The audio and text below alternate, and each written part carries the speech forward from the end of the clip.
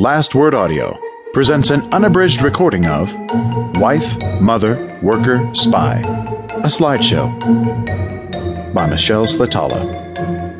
Read for you by Anna Wellborn.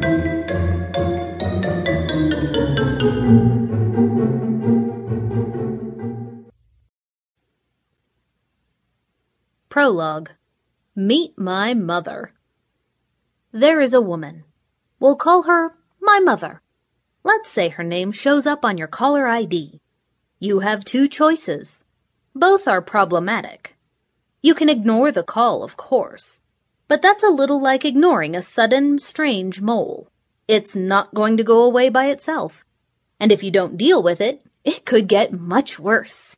But if you answer the phone, you run the risk of learning something terrible about yourself. Let me say right here, I am not talking about my mother. She is a wonderful person, adorable, amusing, a brilliant strategist to have in your corner. No, I am talking about this other person who sometimes calls and catches me off guard and makes me crazy. When this person calls, the other mother, suddenly I am 8 years old again and have no free will and no ability to survive on my own. During these phone calls, I have about as much independence as Chechnya. So anyway, the other day, the phone rings. The caller ID says, my mother, or words to that effect. And I think, answer. Don't answer. Answer. Don't answer. Answer. Don't answer. Hi, Mom, I say, hating myself.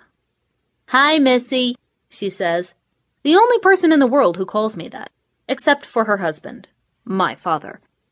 Cue the time machine because I'm going back.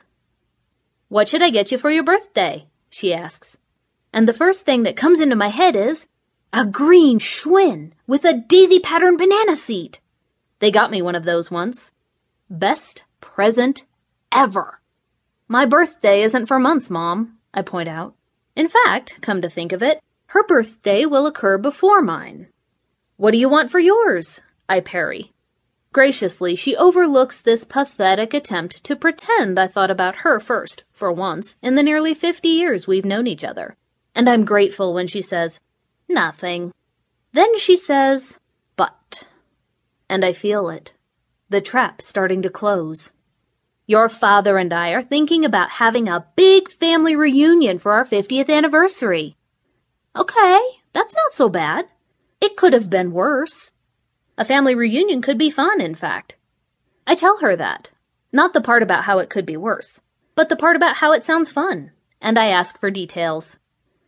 The big event is nearly a year away. In Las Vegas, she says.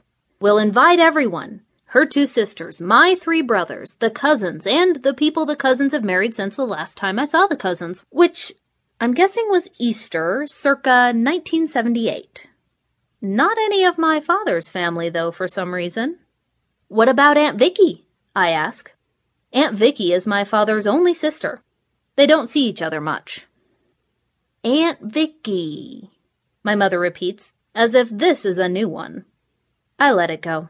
Fine, sounds good. Looking forward to it, I say, asking insincerely how I can help. Well, there is one thing, she says, and I sit down. Because I know. This is it. This is really why she called. I was thinking we should have a slideshow, she says. A what? I ask. Slideshow, she repeats. Family photos, projected on the wall, of the banquet room, at the Flamingo. We're staying at the Flamingo? I ask.